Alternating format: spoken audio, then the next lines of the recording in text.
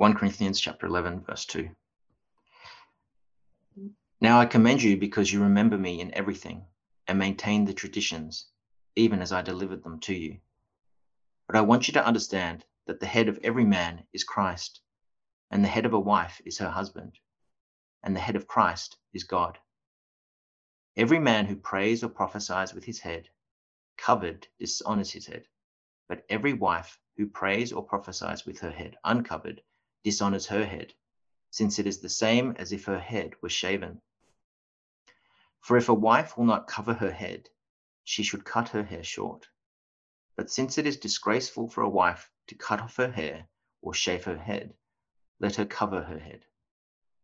For a man ought not to cover his head, since he is the image and glory of God, but woman is the glory of man. For man was not made from woman, but woman from man. Neither was man created for woman, but woman for man. That is why a wife ought to have a symbol of authority on her head, because of the angels. Nevertheless, in the Lord, woman is not independent of man, nor man of woman. For as woman was made from man, so man is now born of woman. And all things are from God. Judge for yourselves.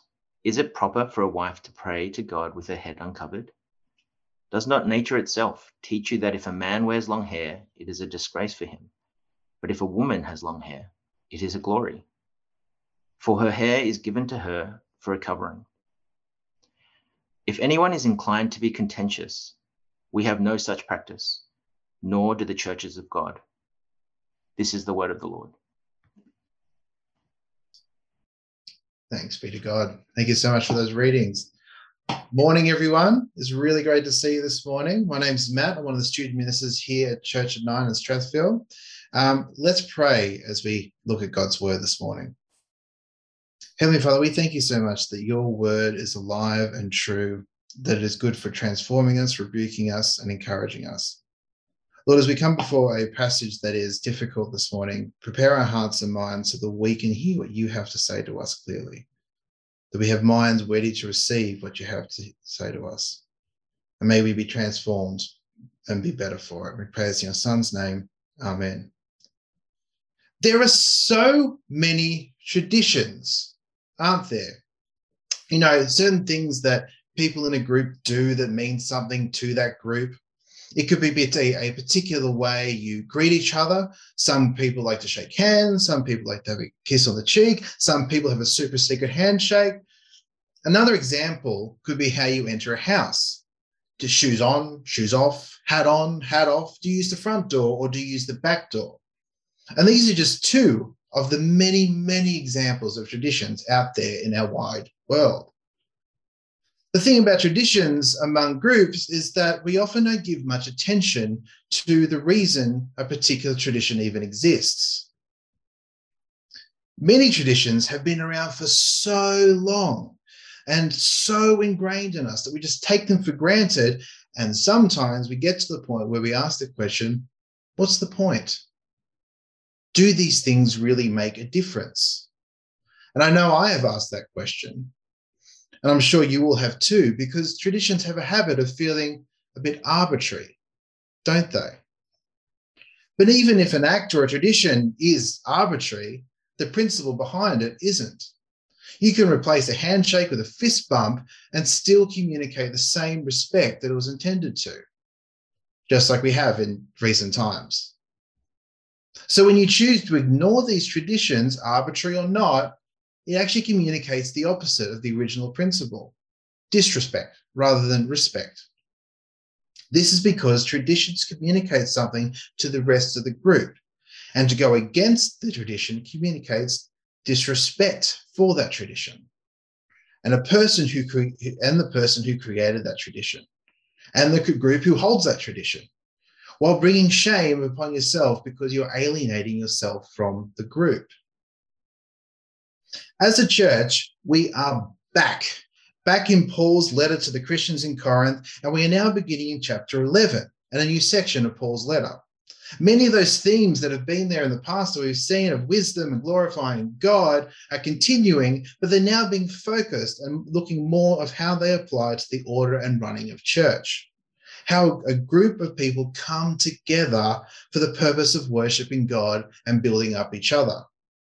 And in this passage, what Paul wants the Corinthians to understand is that being men and women of God means taking part in a particular order, where your role is important and equally valuable, whether you're a man or a woman. And Paul does this by first helping them and us to understand that there is an order that is good that is given by God for good authority, as well as good differences to fulfill the shared goal. So if you haven't already, please open your Bibles to 1 Corinthians chapter 11, starting at verse 2. 1 Corinthians chapter 11, starting at verse 2. After chapters and chapters of rebuking, it's nice to see that the Corinthians are doing something right. Verse 2. Now I commend you because you remember me in everything and maintain the traditions even as I have delivered them. It seems that when it comes to traditions, the Corinthian church has actually remembered to follow and maintain them. When it comes to the structure and the operation of the church, they've continued to remember Paul and what he has passed down to them. But what are the traditions?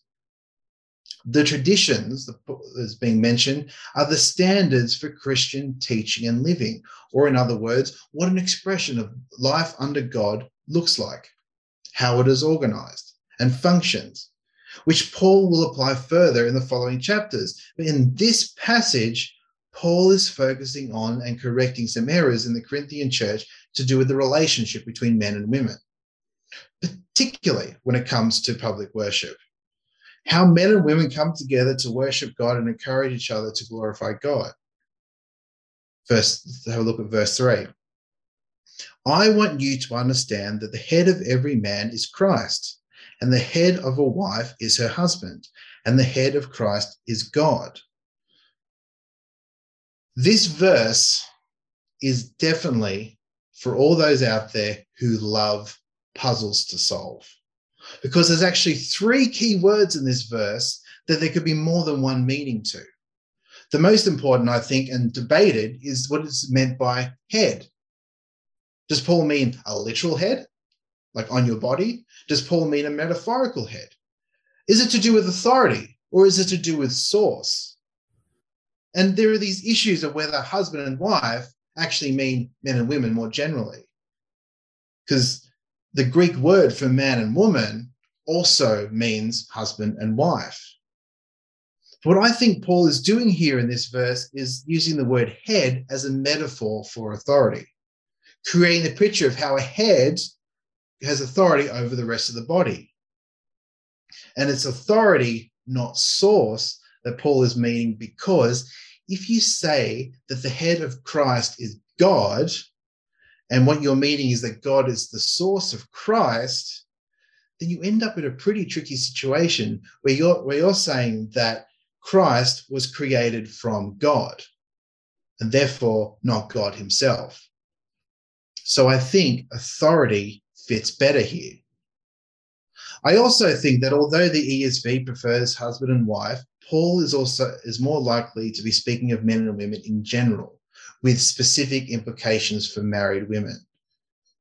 Now, even though I can only see you through Zoom at the moment, I'm pretty sure that the idea of men having authority over women doesn't sit very well with everybody, which is completely understandable, because we as a society really struggle with the concept of authority.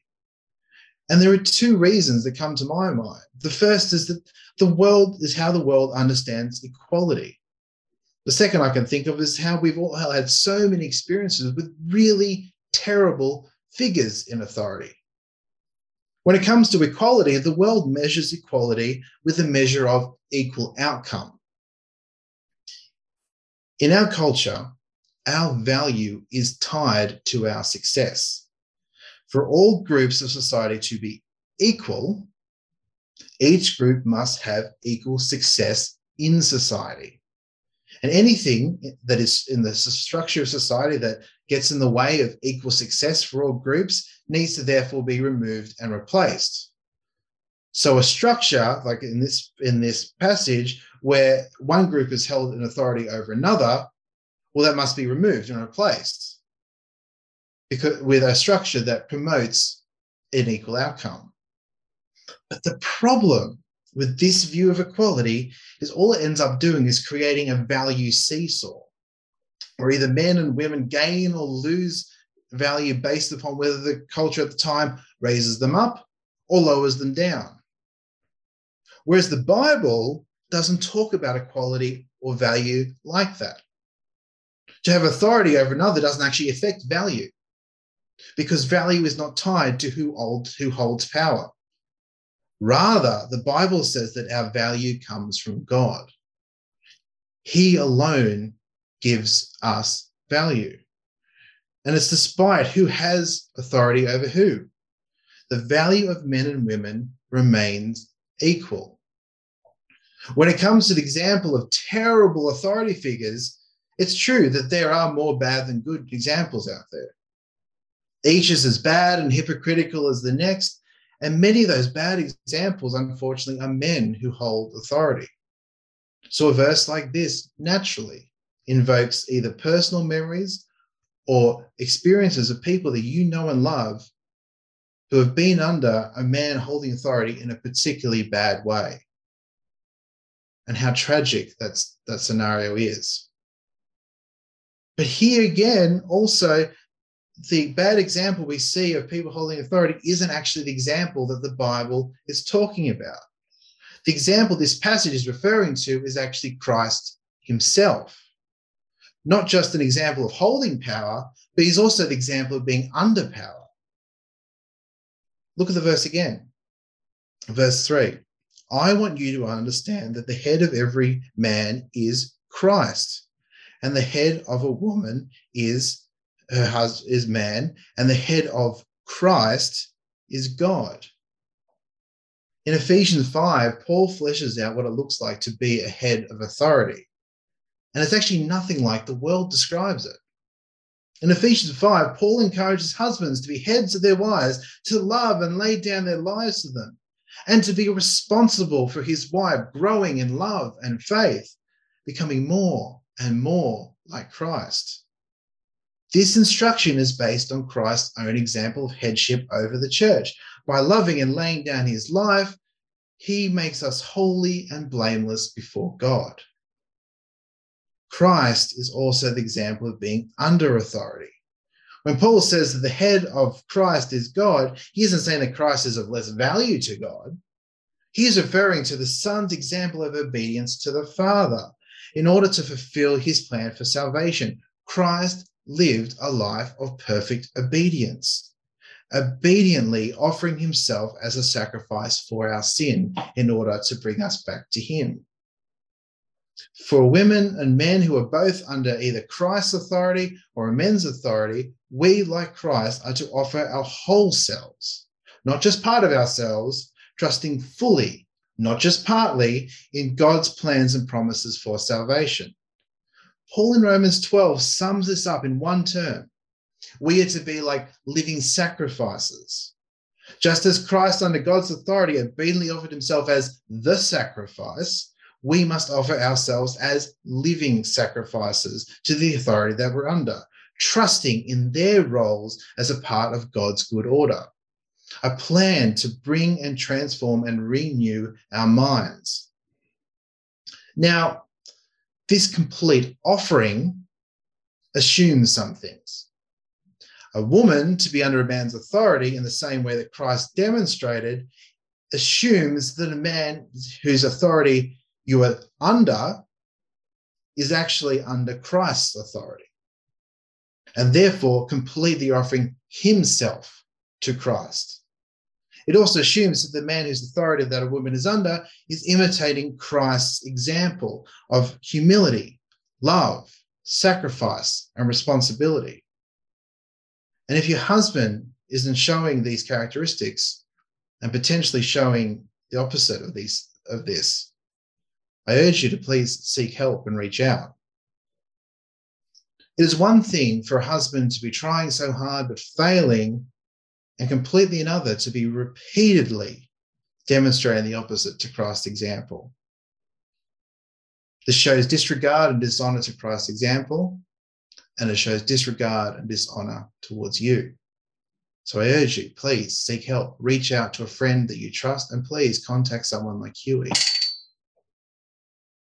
But even though this is a tragic reality in our fallen world, I don't know about you, but if given the choice between the authority that the world demonstrates and holds, which is a continuous cycle of bad figures where even the best still suffer from selfish ambition and hypocrisy, or the choice of the model of authority that Paul is referring to here, where the example is set by Christ himself, an example without selfish ambition or hypocrisy, rather humility, love, sacrifice, responsibility, I know which one I would prefer to follow. How about you? Even though being under authority doesn't sit well because we are all products of our culture, wouldn't you rather to be under the kind of authority that Christ has demonstrated? Because we do actually have to choose between the two.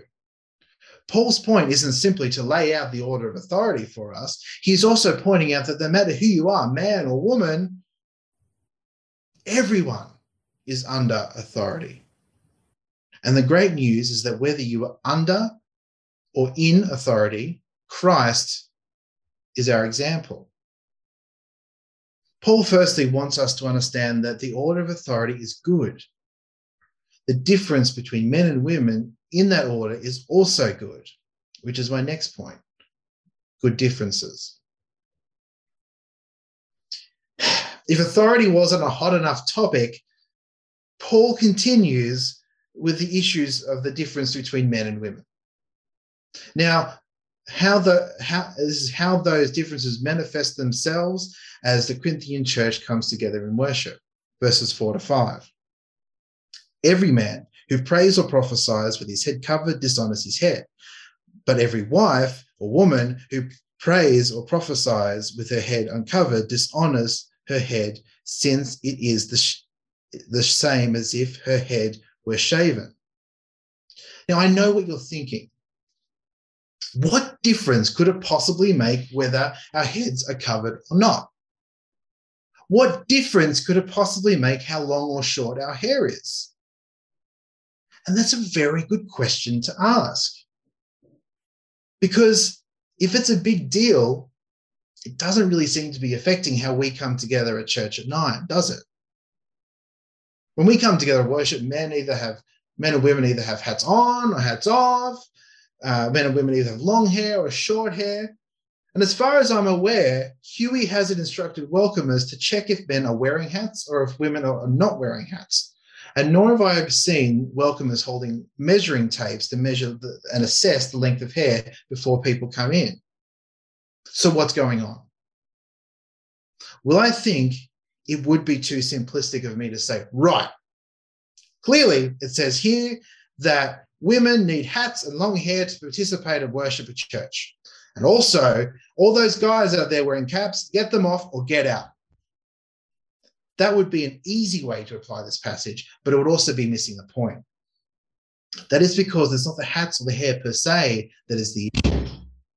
What they symbolize is actually the issue. This is another situation where there is great debate, whether Paul is talking about just hair or head coverings and then referring to hair as a natural example of a biblical truth. I think it is head coverings with reference to hair, because there is some historical evidence that Roman women wore head coverings in worship. This head covering visually showed that a woman was married and under her husband's authority, as well as acting as a distinction between men and women. So if this garment is in fact what Paul is referring to, then you can see why he's coming so strongly at it. Because one garment had the power to visually show and communicate, one, the order of authority, and two, the distinction and differences between men and women. Whether or not a head covering was a part of the tradition that Paul handed down to the Corinthians or a carryover from Roman or Jewish culture, it is a powerful sign understood and shared in the culture around them of God's good order for creation. So it makes sense why Paul is so strong about this. It makes sense why Paul is so strong on a potentially arbitrary item of clothing.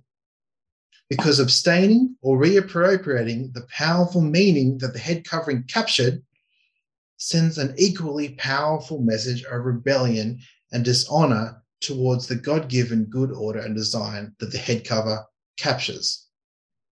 So for a woman or a man to get up and pray or prophesy demonstrating such rebellion, it wasn't just a distraction, it was an act of dishonor.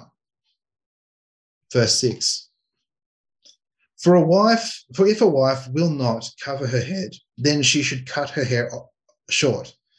But since it is disgraceful for a wife to cut off her hair or shave her head, let her cover her head. Put simply, Paul is saying, what you refuse symbolically shows your heart in reality. A woman refusing to cover her head may as well shave her hair off, because her hair is another visual symbol of her femininity, but it comes at a much greater cost.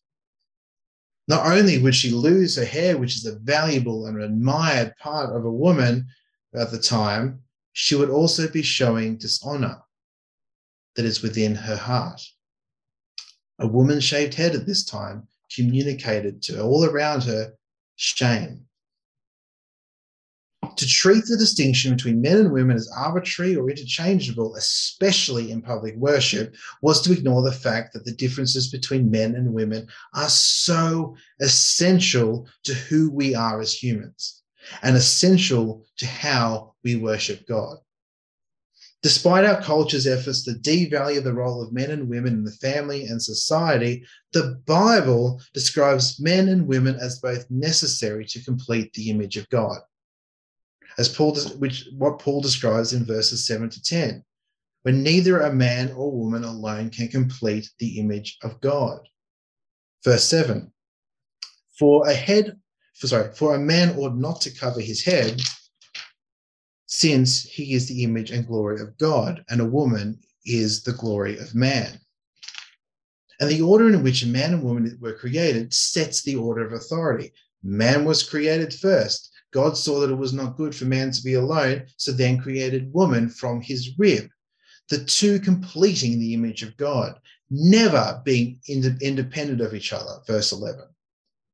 The picture of the relationship the Bible paints is of equal value and interdependence. Men and women are different, which is a good thing. They complement each other for the greater task of being God's image bearers in creation, having dominion over creation through the multiplying in number to achieve the core goal of glorifying God.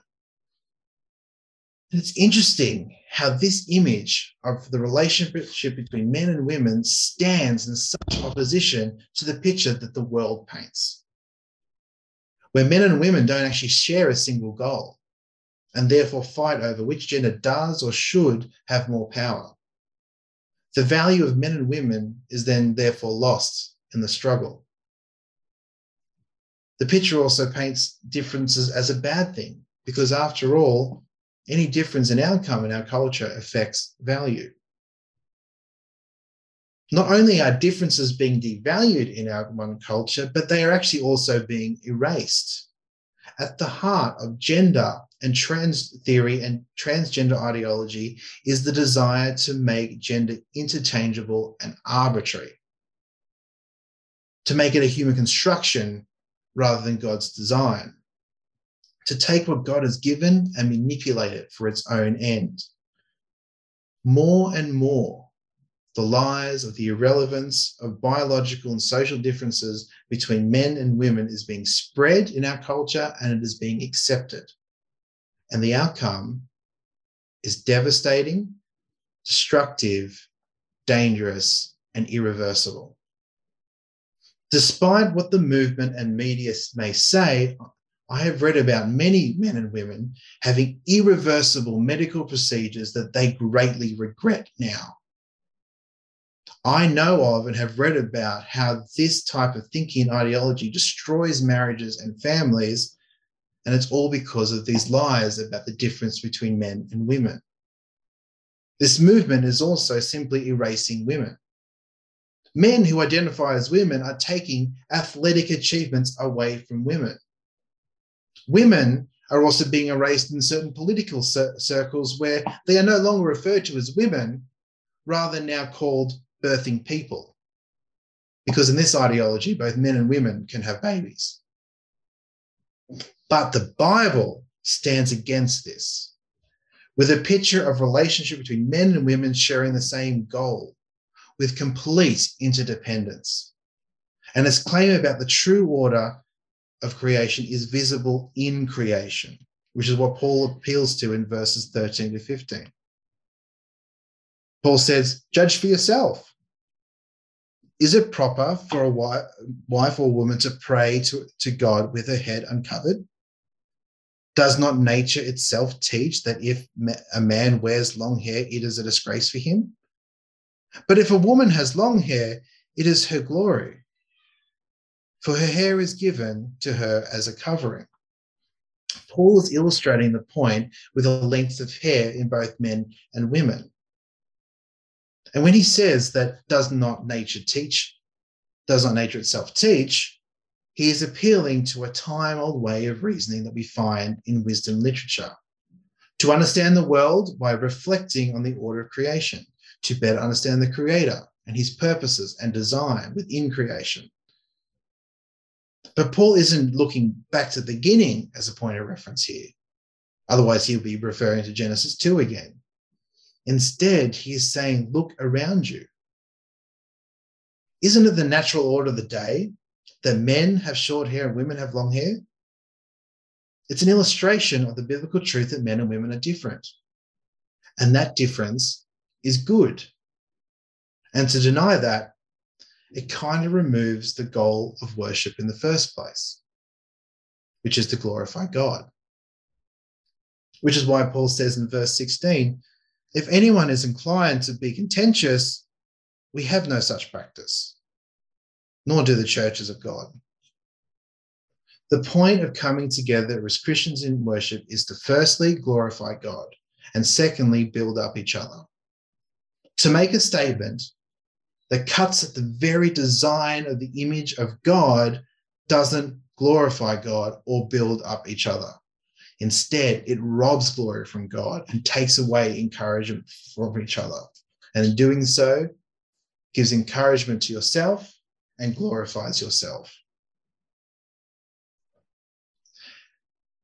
This has been a very tricky and heavy passage with a lot of puzzles and heavy concepts. But it is also a passage of great encouragement. Although this passage stands against a lot of our modern culture, it paints a picture of the relationships between men and women, where even though men have authority over women, men and women are equal in value. It paints a picture of both being in authority and under authority that is based upon Christ's example, where the differences between men and women are fundamental to the design of humanity, where men and women interdependently need each other to accomplish the shared goal of glorifying God. After all, both are called to pray and prophesy in the gathering. It's a picture of purpose and certainty, which the picture the world offers is incapable of replicating, because it ignores the fact that all things come from God and that he designed and purposed all things for his glory. So as we go out this week, I think it is equally important to live in light of what we've received from this passage this morning, as well as continue to reflect on it. Reread it again and again throughout this week. Talk about it. Let it sink in. And as you go out, be encouraged and certain that whether you're a man or a woman, you play a fundamental role in glorifying God. Men As you hold authority, remember you are under Christ's authority, so imitate his example. Hold authority with humility, love, sacrifice, and responsibility. Be ready to step up to that call. And women, as under that authority, do so with your whole self, helping to bring about God's plan for salvation, because that is the example that Christ has demonstrated. Let us go out as godly men and women, embracing our differences and sharing the same goal of bringing glory to God by holding to and living the tradition that has been given to us. Let's pray. Heavenly Father, we thank you so much for your word this morning. We all feel how much it cuts against the culture that we have lived in and grown up in. Help us to reflect on what you have said to us throughout the week. Help your message and word grow in us so that we can be more transformed into the likeness of Christ. As we both exercise and come under authority in our lives, may we resemble Christ's example. May we also be living sacrifices under Christ's authority. We pray to be loving, sacrificial, and responsible with all humility, giving of our whole selves. And let us encourage each other as a church coming together, the certainty and goodness of our differences and the good order that you have given us. And we pray this in your Son's name. Amen.